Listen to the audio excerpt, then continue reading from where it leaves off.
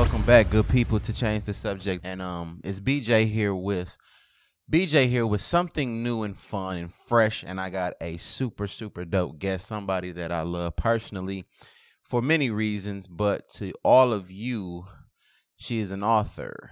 And I'm just so excited to kind of like dig into the mind of the person behind some of the words and things that we see, whether it be in her book or, you know, the things that she posts. If you don't know who I'm talking about, it's my sister, Sugarfoot, Queen PoIIson. I got Queen PoIIson on Change the Subject. What's going on? What's up, bro? So, finally get you on a Change the Subject episode because we did have a conversation on Teach Me How to Love You Better, which was comprehend. And funny enough, we can kind of apply that same idea to today's conversation because it is a comprehension conversation in actuality. But before we get to that, just kind of give people an idea of who you are and what you're doing and an overall view of, do we want to say like Tanisha versus who Queen PoIIson is? I don't ever think we like talk about the differences between the two. So overall, I am a free spirit, an author, a creative, the embodiment of Sunday dinners at your grandma's house and forehead kisses from your mama. Hey. So I'm sweet. Hey. But I'm gonna be honest. I feel that. That's a great way to describe yourself. I've been knowing you since the very start of my podcast journey. And even though you describe yourself that way, I can say that the one consistent thing about you when in terms of me is that you never change. And that's hard because I don't know how to love people the same way based on knowing that I'm always evolving. So like emotionally, I can very well be to everybody a generic BJ, but I know that because you're so personal to me, it's more than likely that I am going to change in many ways in terms of the love that we share with each other. But for some reason, it's like no matter how I see myself or how I look at some of the things that I do, it's like Suge is always the same with me. So like, what is it that makes you in that regard to like the consistency of how you treat people? Like, how is that like, what's the word? Your mindset to love or affection for people. How does that work for you? For me, I'm very grounded. So I have to first love me before I can love anybody else. Okay. So because I take risks with myself and I'm good with myself and I love myself, it kind of makes loving people that much easier. All right. That makes sense. So do you ever find it to be easy because it doesn't really take much work because people don't know how to love themselves correctly? It's not even just that. It's if I see what you're bringing and I see who you are from up front, that gives me the decision of how to negate after that. Oh, cool. Like, I'd rather you show me you're good, you're bad, you're ugly. So I'm like, okay, if this is him at his worst or her at her worst, then I can only assume better after that. Okay. So when I do see the better, I say, okay, I see that they're human and they make mistakes, but I can separate that from them trying to actually put forth the energy to do better. Cool. That makes total sense. So, when we talk about writing, mm-hmm. a lot of things that are written on paper are oftentimes, or the attempts to manifest. And in certain ways, I think that like being a writer is very important to being a visionary because sometimes the writing is the only thing that's like concrete, something that you can actually touch for the moment in time that you're aspiring to do whatever it is that you're doing. So how important is it for you to write in terms of manifesting? Because everything that we think sometimes is not worth effort. Sometimes it's just like we draw things from negativity. We draw things from hurt and pain. But is it possible that in your area or expertise in writing that you could possibly write something to where you kind of author the direction of your life? Is that ever like a concept when you put the pen to the paper that you may be writing feelings that are going to steer you in the direction of your life? All the time. So I'm extremely forgetful, and I can't put something on my phone. I have to write it out because I put it in a space where I look at it often. Okay. That goes for my planner. That goes for my vision board. That goes just for little notes. That goes for creative ideas, whether I use them or not. Okay. So writing that pen to paper, something about that is special. Relationship. Right. Okay. So it might not make sense to anyone else, but once it hits that ink to paper, it does something for me. So how do you separate yourself from when you're writing pain from like the things that you're like positively writing? Because do you ever find yourself in a space where things are really trying and everything that you're writing is like based on pain, and because this is where you are, you become stagnant in the pen? Sometimes.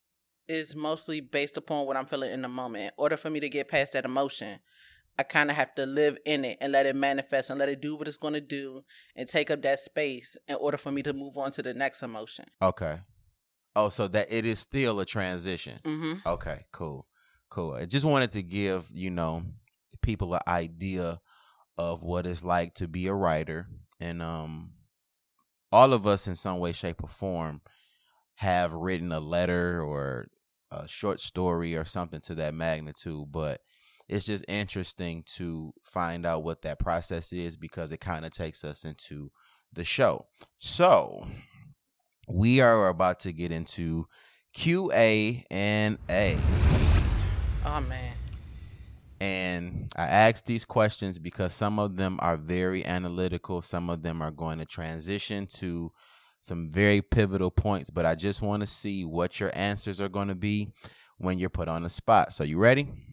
Yeah, I guess so. I have no choice.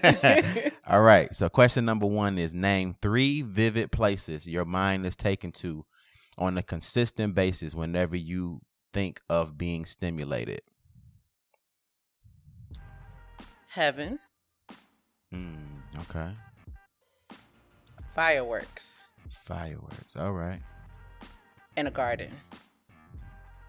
See, that was a great answer. Like, that was just off the top of your head. So, all right. So question number 2 is, if you had to describe yourself by using a flavor, what would be that flavor and why?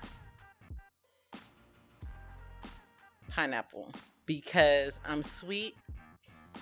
I have a little bit of tartness, and people see a rough outside but don't understand how juicy it is on the inside. Perfect answer. Perfect. All right. So question number 3, name 1 pro and 1 con you can think of when you think of dealing with a street nigga. Ooh. You talking about a street nigga or a bum street nigga? Which one we talking about? A street nigga, like an official street nigga. Like he hustling. Yeah. The benefit or the pro would be fast money all the time. The con is when he gets in trouble, having to bail his ass out. So you still got to save some of the fast money because his lifestyle could put you in a detrimental position. Exactly. All right.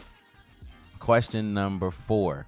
If you had to create a playbook of sorts that you could use to identify 3 dark-skinned men with phenomenal stroke game that you are smashing at one time, what would be the way to never get them confused or crossed up, considering they all have the same characteristics? You said a playbook? Yep. Names are important. The way they smell is important. Because not all men body chemistries work with every scent. Facts. Sometimes the way they dress. Oh, okay. Cause their style could be different. I can have one, man that's really into the suit and tie. Okay. Then I have another one that's just strictly in J's and sweatpants and right that aesthetic. And then I got one that's just in the middle. So characteristics is how you would keep them separate from each other. That's dope. So we're on number 5. Name someone who you think is attractive that the rest of the world feels is ugly as fuck. Someone that's attractive that the rest of the world thinks is ugly as fuck. Ooh, that's a good one.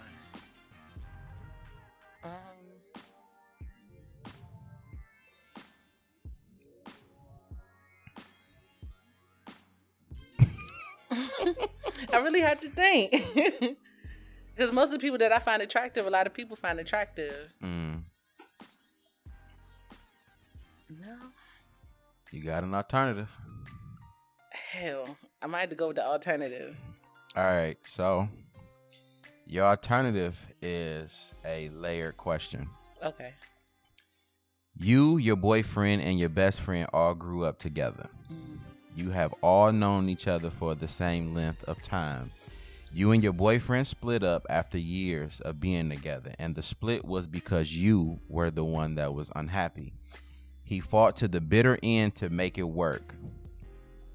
Somehow, some way, your ex and your BFF still maintain their relationship after your split and become much closer due to his need of something familiar in terms of friendship and relationship. So every time you reach out to her, in some way, shape, or form, they're together. How do you handle the order or actions that take place now that they have increased due to the fact that you removed yourself from the equation? That's none of my business. They are 2 grown consenting adults, and they have their own relationship that's separate from me. The way they hang out, the way they do what they do, that's none of my business. As long as I'm spending time with that best friend and I've expressed to her that I don't want to hear anything dealing with my ex, and she can continue to respect that, how she hang out with that man is none of my business. So you wouldn't feel like, no way, if in a moment of need, or I just need to kick it with my girl, and she like, oh, I'm with boy, you wouldn't feel no type of way? Grow y'all ass up, women. Shit. You know what I'm saying? Because we still be trying to keep our old friends, and y'all be making us go through all of these different challenges because you uncomfortable that your homeboy or homegirl still kick it with your ex. Grow the fuck up. I mean, my discomfort doesn't mean that I should make her choose. Oh, that's a fact. That's a real friend too. That's definitely a real friend. All right. So shit, I guess it was good that you couldn't answer number 5. That's actually one of the first alternatives I believe we've had on the show, where I guess the alternative question had to be asked. So that was dope. All right, so number 6 is a pretty heavy question too. All right, so number 6 is, you are on a date with your new guy who is dating casually just as you are. You both agree to take things slow and completely get to know each other, and over time things begin to really heat up. The casual dating outside of this particular situation is starting to come to an end, and you really start to dig this particular guy. You two decide to discuss the past, and while dating, or no, you two decide to discuss the past and what dating was like now that is coming to an end for you outside of this situation, and you find out that the guy fits the exact description of a clingy, emotionally unstable nigga one of your homegirls was describing. Okay, but she never personalized him or claimed him to be special. Do you continue dating him considering how disposable and insignificant your friend made the interaction seem, considering you're thinking about bringing him to the house to introduce to the homies? Okay. So this gentleman in particular, if he's dated a homegirl 9 times out of 10, I probably wouldn't have messed with him. Okay. Because I kind of respect that bond and not touching exes. Mm-hmm. Secondly, if I were to date him and she made him seem insignificant, it would probably be to the point like he was probably just a hit and quit. Oh, okay. If I did consider him. Those questions, I don't like to wait after I've been talking to him for a minute. I kind of like to throw those questions out on the table within like the first few weeks. So you think so? But in this situation, your friend never like said, like, let's just say his name was Johnny. Mm-hmm. You know, she never said Johnny's name. She just always said this one nigga. If I didn't know his name, I knew his face. Oh. It don't matter if the name was there or not. I'm gonna know what his face looks like. Okay. So you would just automatically, even though he is potentially a good guy, great guy, mm-hmm. because of that, you know, that restriction of not messing with anybody your homegirl, you know, formerly fraternized with, you would just cut it off just because. Because a jump off and an ex are two totally different categories. If he's a jump off, he kind of fair game. But if he was like an ex, meaning you have feelings for this man, you may have cohabitated with him, y'all like got really into it, then that's something different. That means that's an emotional bond there. Oh, that makes sense. But you never really hear women like view it that way. It's just like he off limits, period, no matter what the interaction is. And just from the question, it sounds like he was never taken serious. Mm-hmm. So, I mean, to me, he is fair game. You just have to be mature in the event that, okay, now, you know, Tanisha bringing him through, and yeah, we used to mess around, but nothing happened. You not being funny acting to neither of the two people. Mm-hmm. Okay, all right. I mean, but that's something I would still have to discuss with my homegirl, because in the area that I live in, almost everybody know each other. It's small here. Yeah. And you don't know who done linked up with who done hooked up with who. I'm going to ask her some questions. I'm like, look, have y'all seen this face before? Do y'all know him by name? Somebody know him? Okay. You know, give me some tea. What's up? Right. That makes sense. All right, number 7. Name a flavor most likely to be found in your lip gloss, your favorite candy, and a body fragrance. I would have to say vanilla. Yeah, true. That makes, yeah. Vanilla's in everything. Right. All right, so last question.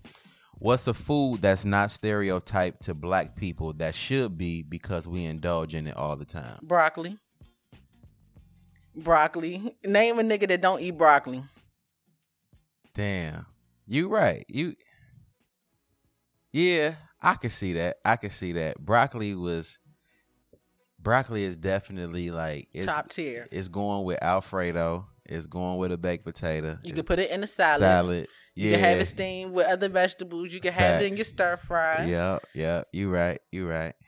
All right, so you got through Q&A, which wasn't that bad. Look, I was expecting it to be so much heavier.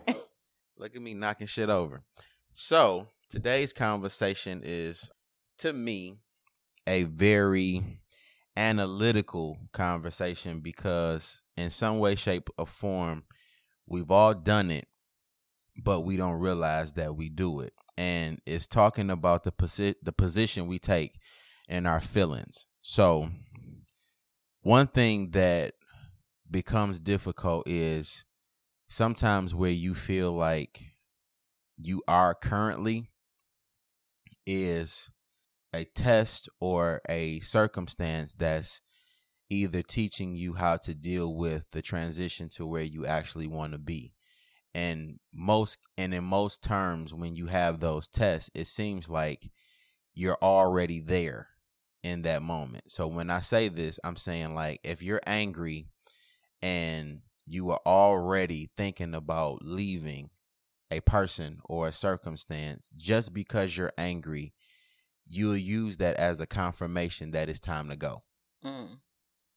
But in certain cases, it's how you handle the anger, whether it be on the inside of you or towards that other person, will determine where you'll end up. And we never think about the test within the current position. So I want to talk to you from the title of R and B.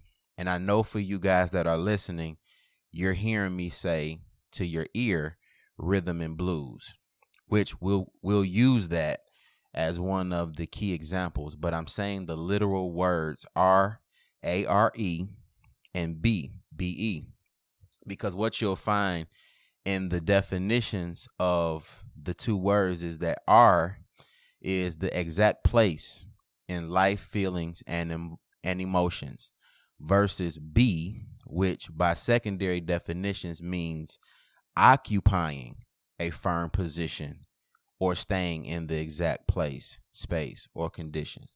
So even though they're similar, they're still not the same. So we get into a really good conversation. So when you think about where you are, which is the exact moment, but not the end result, how do you keep yourself from becoming stagnant based on current feelings, emotions, and where you may be currently in life? How do you keep yourself from not cementing your position in a certain place and time? Currently, with the way things are going, it's keeping myself busy and keeping a positive circle around me. Some days I just need to talk and vent. Mm-hmm. And some days I just need to just work on a project, whether it's something I plan to put out or not, just to keep my mind occupied, because I'm not able to utilize my love language right now. Wow. And my love language isn't just solely for intimate. Okay. Mine's just like kind of across the board. For me, my love languages that I relate most to are physical touch and quality time. Right. And since COVID, I can't always get that. So those moments that I get to spend with loved ones, I kind of, take those for granted. Like that's when I get my hugs in. So that's physical touch for me. Okay. And then I also get to see their face and spend actual time with them. So I'm getting both my love languages fulfilled in that moment. Right. So oftentimes, based on your example, that's the same thing that we do in our relationships, because the reason I asked you that question is, as people, and men in particular, we never question women when it comes to intention. And we also assume that if anybody is to have intention, it would have to be the woman, because in certain men, we typically go with the flow of the circumstances. Whatever our circumstances are or our needs are, is typically how we process the actions of the day.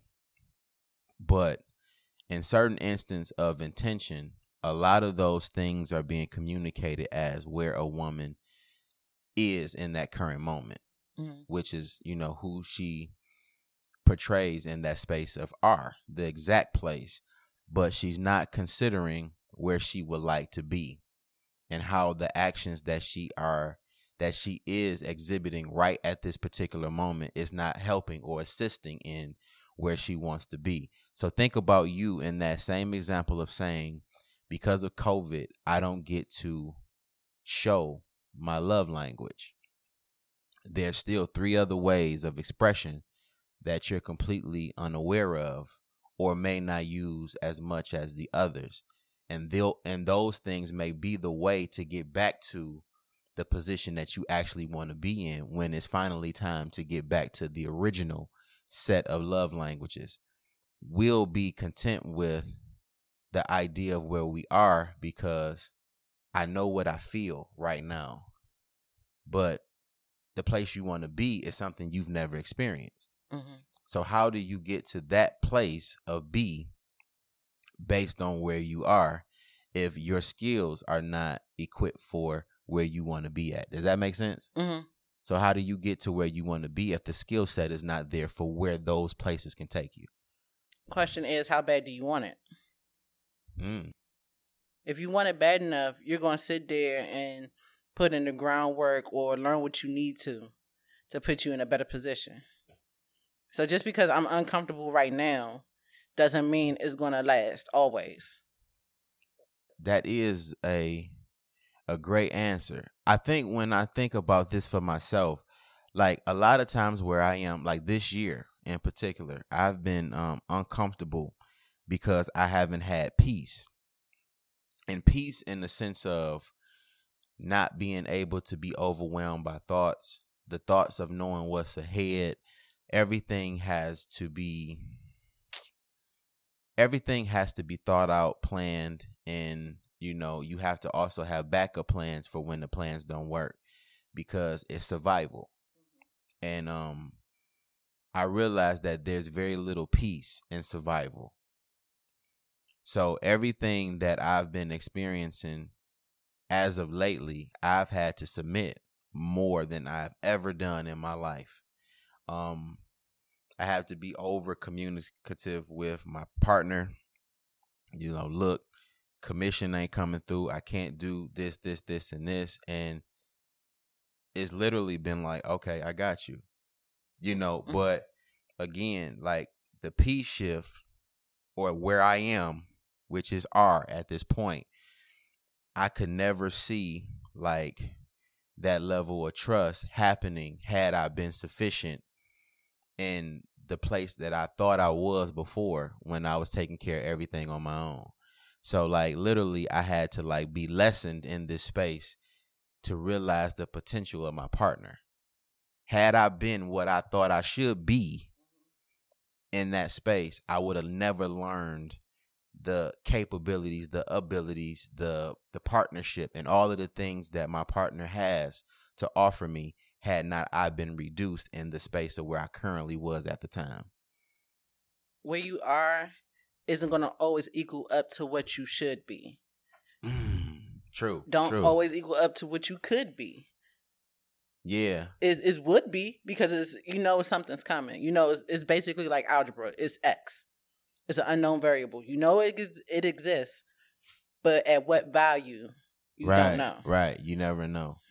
And that transition from R to B is that equation of you figuring it out.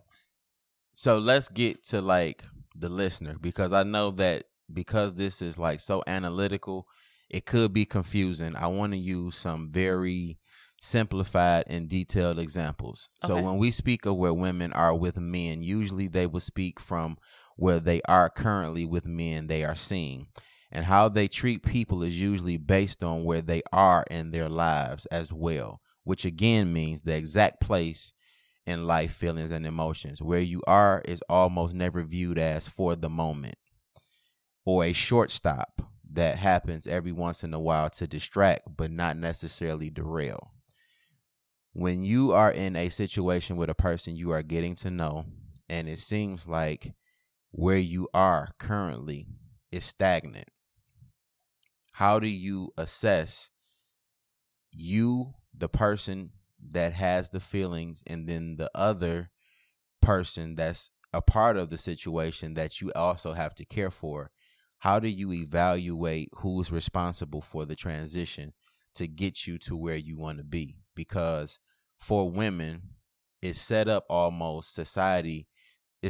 society where a man is supposed to have intention. He's supposed to know where he wants to take you, what he wants from you, how he wants to be with you, all of these different things, and could potentially put yourself in a position of expectation when it may be you that is the catalyst to get you as a couple to where you need to be. Mm-hmm. So how do you make that decision, or how do you assess that space to, I guess, counteract the stagnation of your relationship? What would you do in that situation?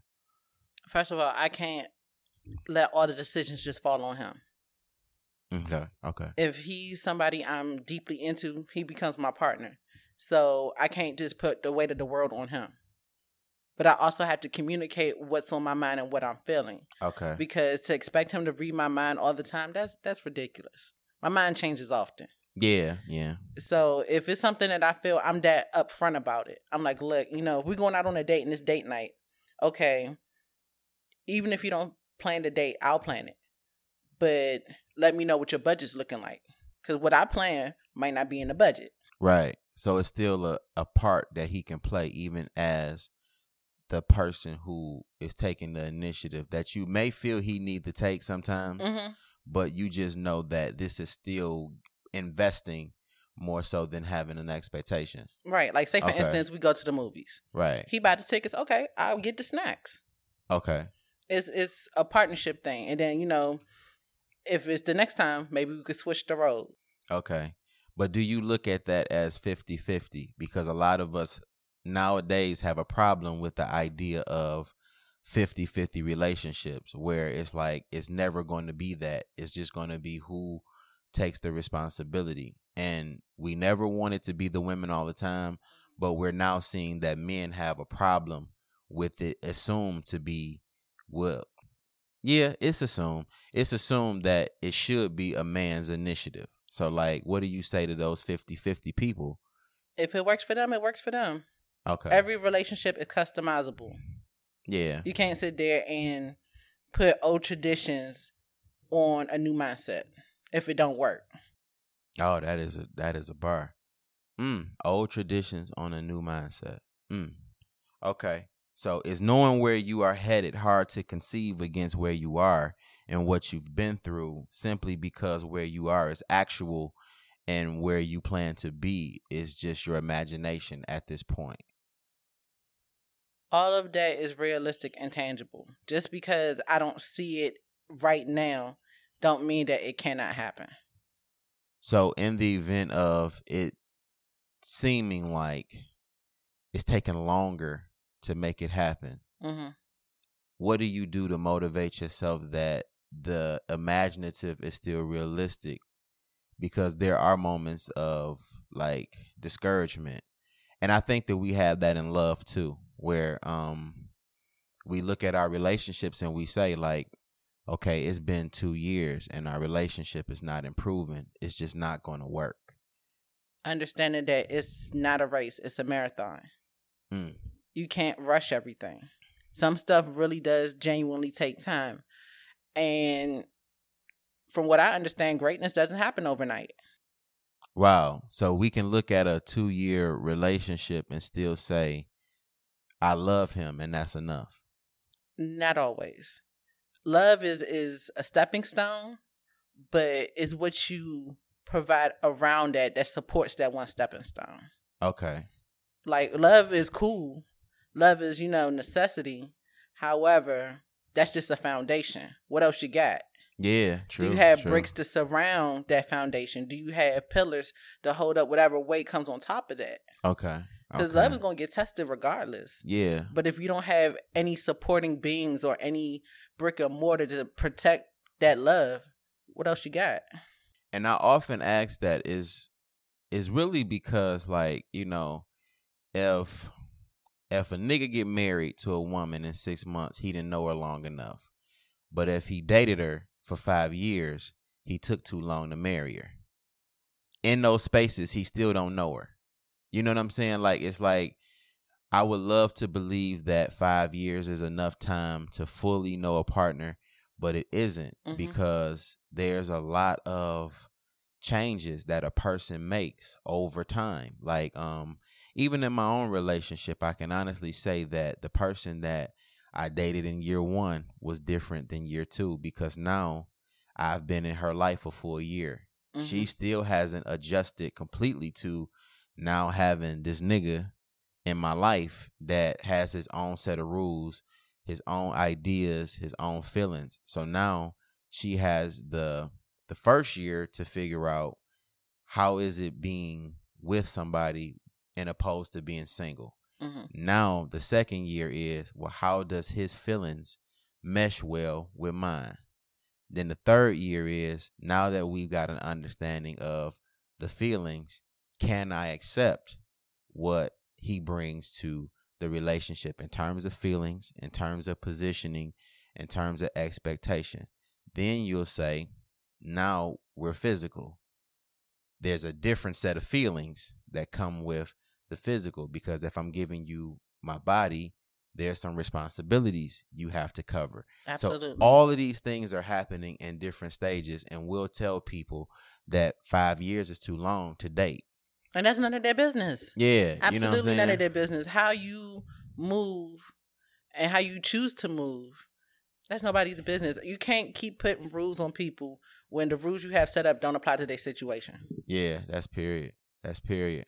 Because I really feel like everything that I do with intention in my relationship is going to make the relationship a lot greater, because we're giving ourselves the time to actually make errors so that we can learn together what it's like to be in a relationship with a person that's not perfect, that's going to make a mistake and all of those different things. But where we're trying to be, it seems like we're always in a rush to get there. We're in a rush to get that final product. Yeah. When it's like a good meal, you gotta let that joint cook. Yeah, facts. And I love that. Like, I love that I don't have any pressure, but I feel it anyway. You know what I'm saying? Because I know for a fact, like, I have to. And maybe I should ask you this: like, what do you think about when people say make her an honest woman? Because I think that that's a lot of where the pressure in relationships come from, because it's kind of like telling a woman she's been living a lie. Like, that while she was, shacking up, he didn't love her. Mm-hmm. While she was playing wife, he didn't make her a wife, or whatever that is, when it's really based on connection, that everything in their relationship took the shape that it took. Like, what do you think about the idea of the honest woman when it comes to a man? A traditional view on a new mindset. That's exactly what it is. That's exactly what it is. The way of our grandparents don't apply for us. Facts. We are not our grandparents. Right. We are not the same people. And, who's to say what, grandma and grandpa had is going to be the same relationship I have. Yeah. It could be a totally different person that I'm attracted to that's nothing like my grandparents. Facts. And I love that analogy, because that's exactly what it is. It's like we have taken on a lot of strong characteristics that our grandparents were not strong enough to make for themselves. Mm-hmm. Like, I think because at that time when a man was the breadwinner and women couldn't work, you had to make a decision for a man to take care of you, because you had no other way of taking care of yourself. So in theory, I think it's natural for grandma to say, find a man that's going to take care of you, because she's still living in the space of where she was or could have possibly been at that time. Right. And that was her that exact moment in her life that she's speaking from. And she may have never gotten to where she wanted to be in all of the years of her experience. Mm-hmm. Whereas I see my mama, and she ain't got to go through that. Yeah. And it makes it difficult for your elders to really understand the road that it takes for us to get to where we want to be, because the circumstances are not the same. Right. So I don't have to require that much. Like, I don't require that whole, what you cooking and cleaning and all of that shit that comes with the traditional ways of a relationship, because I know that those things are tiring. So I don't bring that perspective to the relationship. She's free to do whatever she wants to do. But it's also a mindset now to where that's not just a woman's job. It's a basic survival tactic. Yeah, right. Like, cooking and cleaning on your own, that's basic. That's for anybody. That's what your parents teach you before you leave the house. Right. Like, okay, having a partner is cool, but in the event that you don't have one, you should still be able to do these things on your own. Right. So anything anyone else brings to you should be a bonus. Yeah. Now, when it comes to relationship, one of the things that I've discovered for men that I want to communicate in this episode, because it has a lot to do with where we are and where we're trying to be, is that we allow women to date men with extreme defense. Now, it's very true to each of our circumstances that people are going to put us through some terrible things. Mm-hmm. And it's going to be very hard for us to not think about those places when we can potentially get to those thresholds again. Now, where you are, which is a hurt person approaching the same situation again, and you get to that threshold or that pit stop, that derailment, you get there before you ultimately get to where you're trying to be. So let's just say you're still hurt, and this same situation has the potential of happening again. Mm-hmm. Which do you focus on more? Do you suck up and go through the situation again that resembles where you are because the ultimate goal is where you're trying to be? Or do you just stiffen up and you put on this extreme defense, and not only do you not move on from where you are, you never get to where you're trying to be? That's a hard one to call. In that instance, I would probably have to let that feeling sit before, because I can't make a logical decision while I'm still stuck in emotion. Okay. Like, I really would have to sit down and weigh the pros and cons. Like, okay, if I go ahead and kind of push through the situation, ideally, where could this put me? But if I hold on to these feelings, knowing that I still have them, and I put this wall up, how beneficial is that going to be for me either? Right. And I would want to say, more knowing me, I would probably push through those feelings, because those feelings are temporary. I'm not going to ignore those feelings. I got to still feel those in order to get through it. Right. But I'm going to be open and be like, look, I still feel a way, especially, like I said, if it's dealing with the partner. I'm going to let him know, like, I'm in my feelings about this, and this is why it bothers me. So he could probably provide some insight to help me push through those moments so I'm not by myself in it. Yeah, true. I love how when we get to those moments, it shows the truth behind everything that you've been saying while we were dating or getting to know each other, because that's ultimately where women tend to make the biggest mistake, because those are the moments that tell us that you aren't who you say you are. Mm-hmm. Now, we'll meet you and you'll give us the speech of, well, this is not what I ain't taking this. I don't go for that. Your standards are really high, and you presenting yourself like a woman that's strong, aggressive, and knows what she wants. But then you'll tell me that if you don't have no intentionality, I can't fuck with you. But the minute that things get rough, it's like all of those standards that you've professed to me in the beginning, they begin to diminish as the problem or the deja vu moment of pain resurfaces. Now you have to deal with something that you have no resolve to, and all of your standards diminished once that problem arose. And now not only do you hold me accountable for the possibilities of repeating the same offense, you're not communicating to me that you don't trust yourself in the moment that these things show themselves. So the problem is not him, it's you. Because he can very well be a resemblance, but not the exact situation. There's a lot of steps to a lot of things that we go through that bears resemblance to hurt places, but sometimes it's just the test. It's not the actual downfall. So you show yourself to be opposite of who you are, and then expect us to get you to where you want to be in love. And that's the challenge of knowing yourself, in a sense.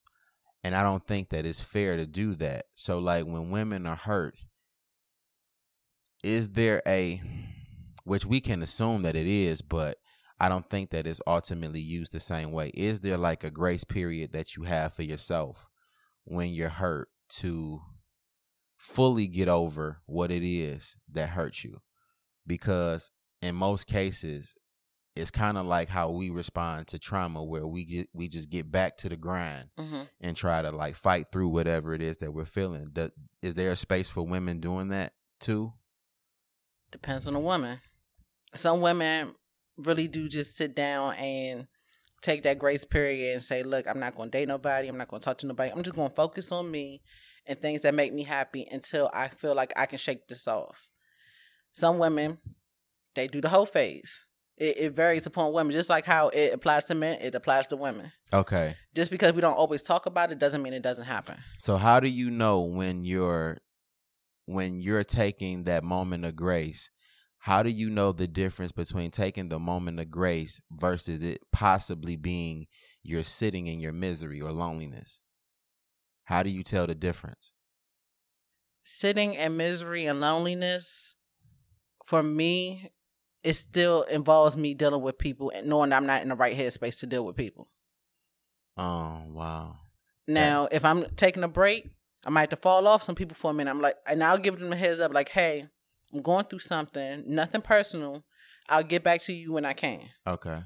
I'll, let people don't notice. I'm like, ain't nothing going on that's that deep to you, but, I'm all right. Right. Or if you happen to text me like, hey, I'm just not in the mood to talk right now. When I am, I'll hit you up. Okay. But if I'm operating out of misery, I'm on my fuck nigga shit. I don't care.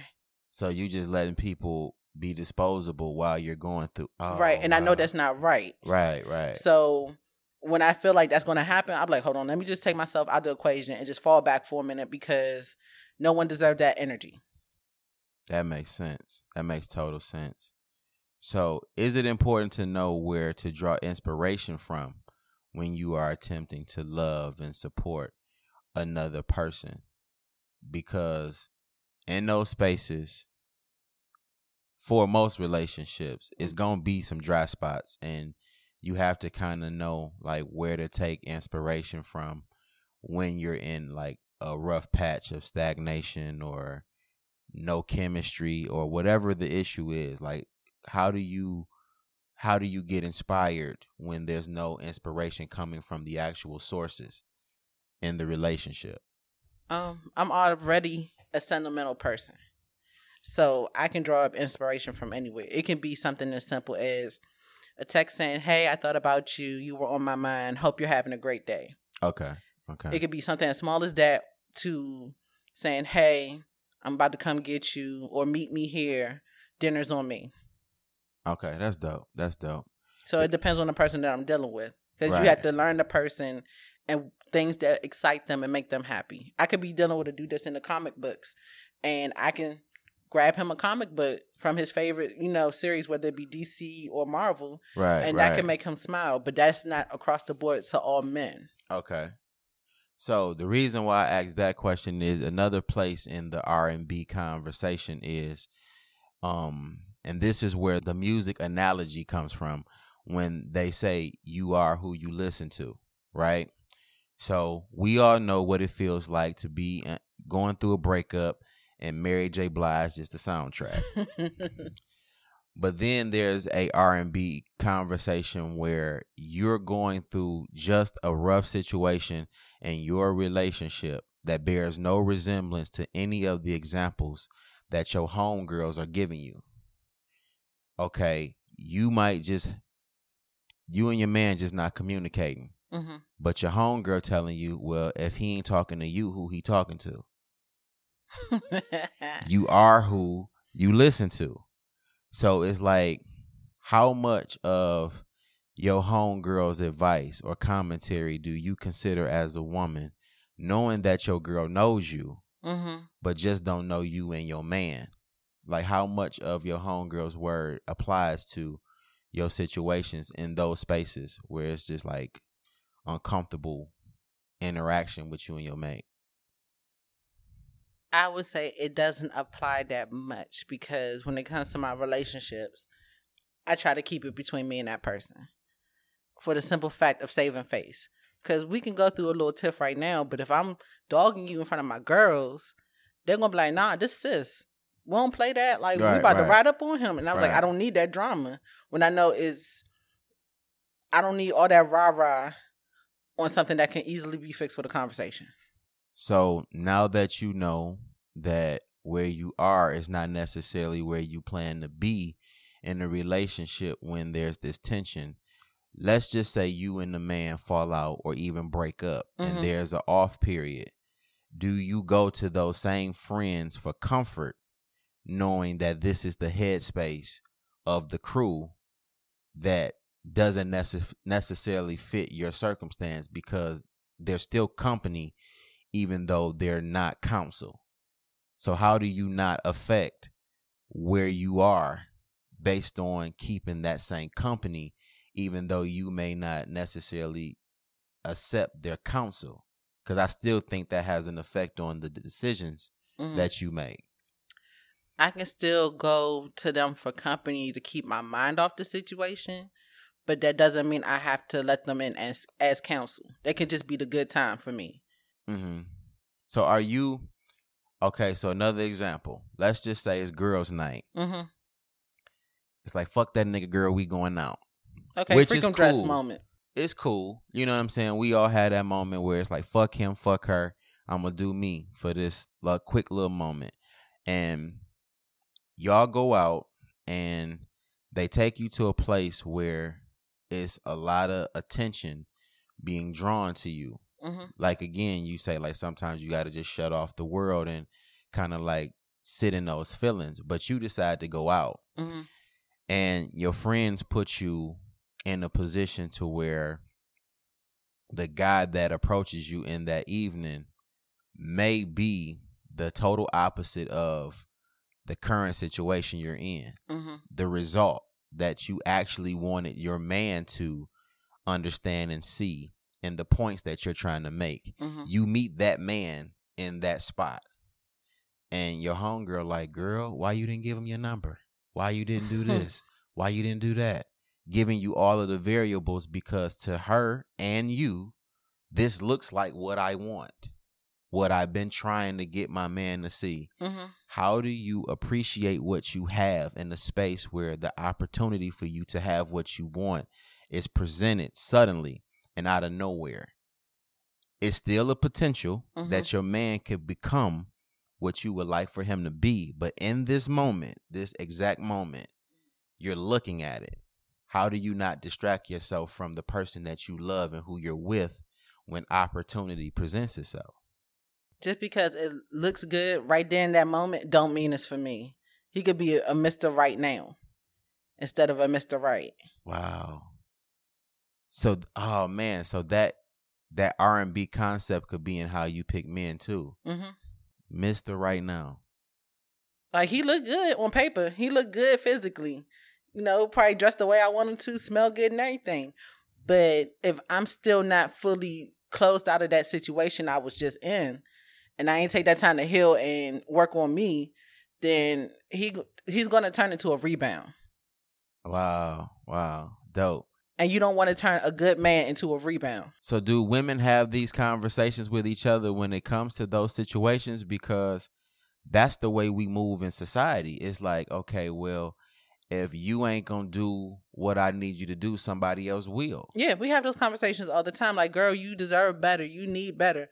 Okay, I understand that and I hear you, but that might not be the right space right now. It could be the right person, wrong time. I look at that like, because when I hear those conversations, it's like, yeah, that's true.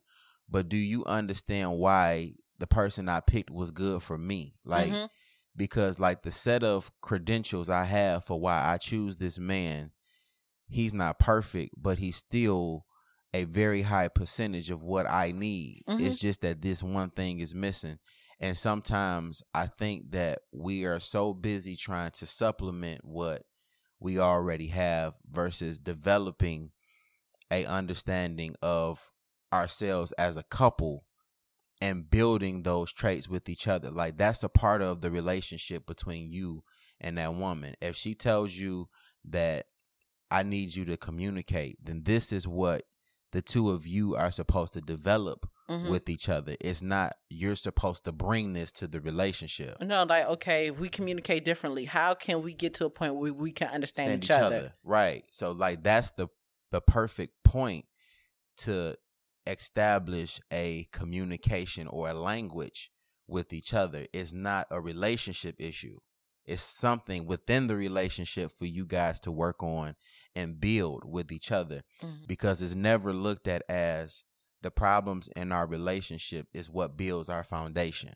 But not everybody are meant to be builders either. Oh, true. So how much of where you want to be can you say the things that you have been through, which could be looked at as the R? How much of that can you say actually got you to where you want to be? Because very little of where I once was has anything to do with where I am now. I say a great deal of what I've been through is pushing me towards where I want to be, because it's a part of my growth, not just physically, but mentally, emotionally. The way that I see certain people has changed my outlook on a whole gender. Okay. Just because I don't have a good relationship with my dad doesn't mean that I treat all men bad. Right. I've had father figures in my life, like my godfather, my uncles, my grandfather. Just because it's one bad apple don't mean that all apples are bad. Okay. Right. So I think the importance of this conversation was to kind of illustrate how everything that we think that we are in this present moment is keeping us from a determination or goal that we have in mind for ourselves. And I really am like bothered with the concepts of how you placed it, which is like old traditions being placed on new mindsets, where we kind of like cookie cutter everybody to these old traditions that don't work anymore. Right. Whether we know it or not, because circumstances are completely different. I really love how we can see things without them happening because of how intuitive we are, the technology, the different social settings and spaces that we evolve in. We're able to assess things differently than just survival. And a lot of the old traditions have been based on more or less survival. So when you have a daughter and your daughter is new and fresh and love, she has a new mindset from the one that you've developed from the old tradition. What would you tell your daughter are the significant things to pay attention to when trying to work through a love or a relationship situation? Because there's still some experience there that you will have to give her, but you don't want to hand down the old tradition based on where you once were. You want to talk from the place that you wanted to be, which could possibly help her get to where she wants to be. So what would be the conversation now based on the one that was had with you from your older generation? I would tell her that her feelings matter, no matter how small or insignificant she thinks it is, to always speak her mind. You could be in an argument, but don't let it take you out of your character. Okay. And when you look at like the emotional character of women who dream or who are, because what I find out, and I think I'm going to have this conversation too, is the ideas of love are different from men and women, because there's a space where you realize that men think that love is something that they earn. Love for women is something they imagine.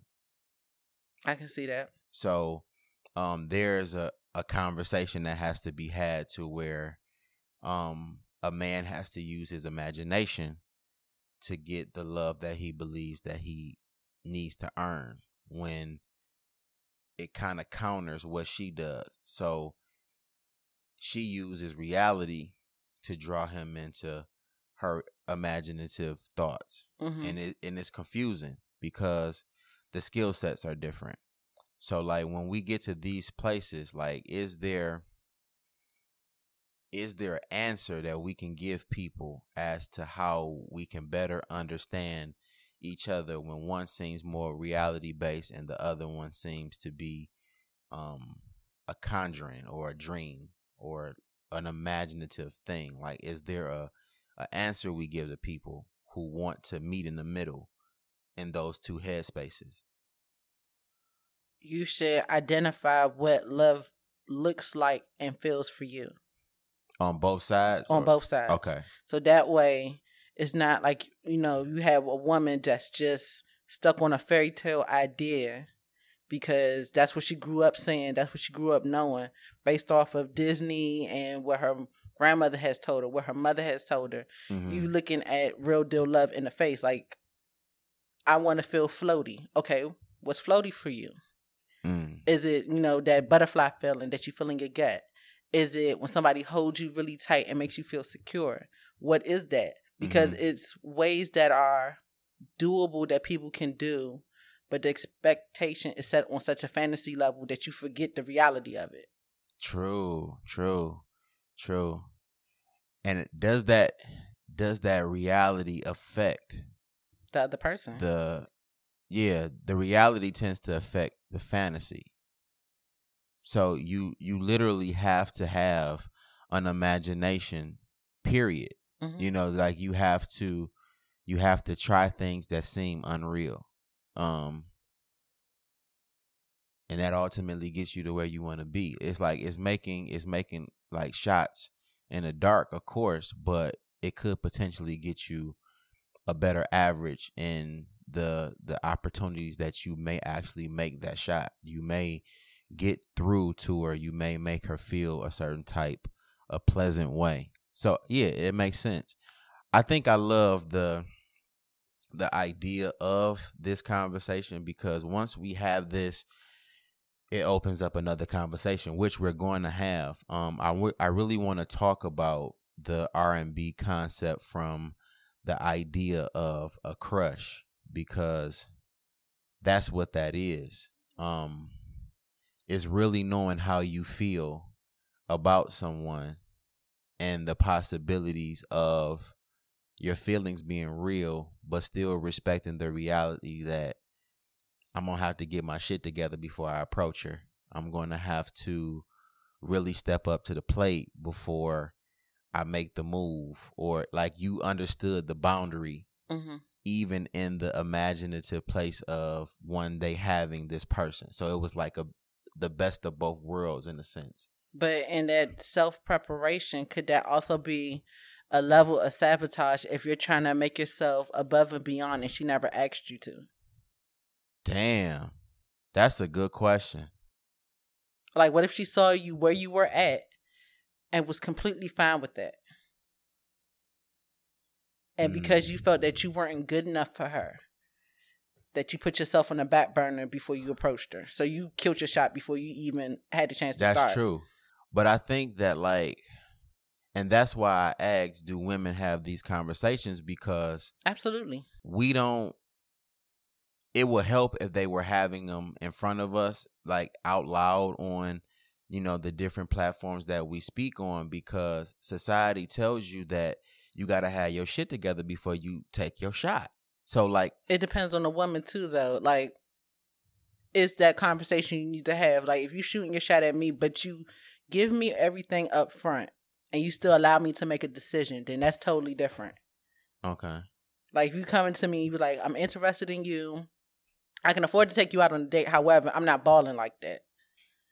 I'm like, okay, I respect you for the honesty. And if I take you up on this offer, maybe a way to impress me don't involve you balling. Wow. Okay. It could be something that's like, you taking me out on a nice day to the park and you set up a really nice picnic because, I enjoy being outdoors. Okay. And that's appealing to something that you paid attention to. It could be something just as small as that. But because you took the time to pay attention and get to know me and figure out what I like, it makes you charming in a different way that money can't buy.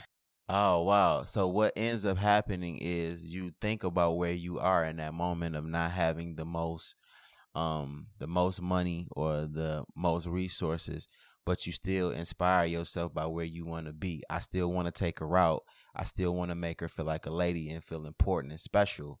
And you merge those two worlds so that the fantasy and the reality came together. All right, we did it.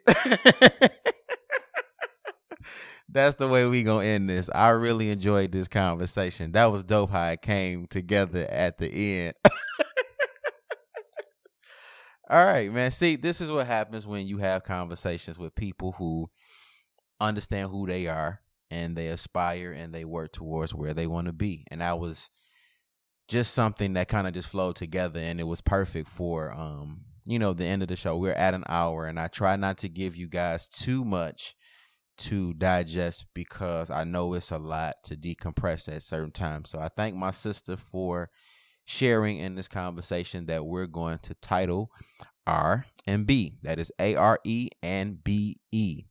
So think about where you are and think about where you want to be and somehow merge the two existences. Take a little bit of your fantasy and use it to the benefit of your realities and somewhere find yourself in the middle. So appreciate you, my baby, for coming through. Give them all of your information so that you can promote yourself, gas yourself up right quick. because you got so much on the way. And I do. I'm super, super proud of you and all that is coming together. So I want people to be aware of you. So give them all of your social media. My name is Tanisha Brianna. You can find me on Instagram and Twitter at Queen_PoIIson. That is QUEEN_P0IIS0N. You can also cop some merch on TanishaBrianna.com. That is TanishaBrianna.com. If you would like to follow me, the host, BJ, you can follow me at DergoBJ on Twitter. That is DergoBJ on Twitter. The Instagram page is The Subject Change. You can send me any kind of questions, comments, DMs about the show at The Subject Change on Instagram. But if it's in detail that you need to speak to me, you can send me an email. That is change subject, CHANGED subject @gmail.com. And my new CTS hotline, because again, I keep forgetting to tell this story about an informant formerly having my old number, and I got cussed out by a street nigga that got out of jail and he won't smoke. So we had to change that number. So the new CTS hotline number is 313-636-3060. Please do not dial that old number, because I need that man to get some resolve to his prison PTSD. And again, reach out to me in all of those forms if you would like to comment on today's episode, which is again titled R&B, featuring my sister, Queen PoIIson.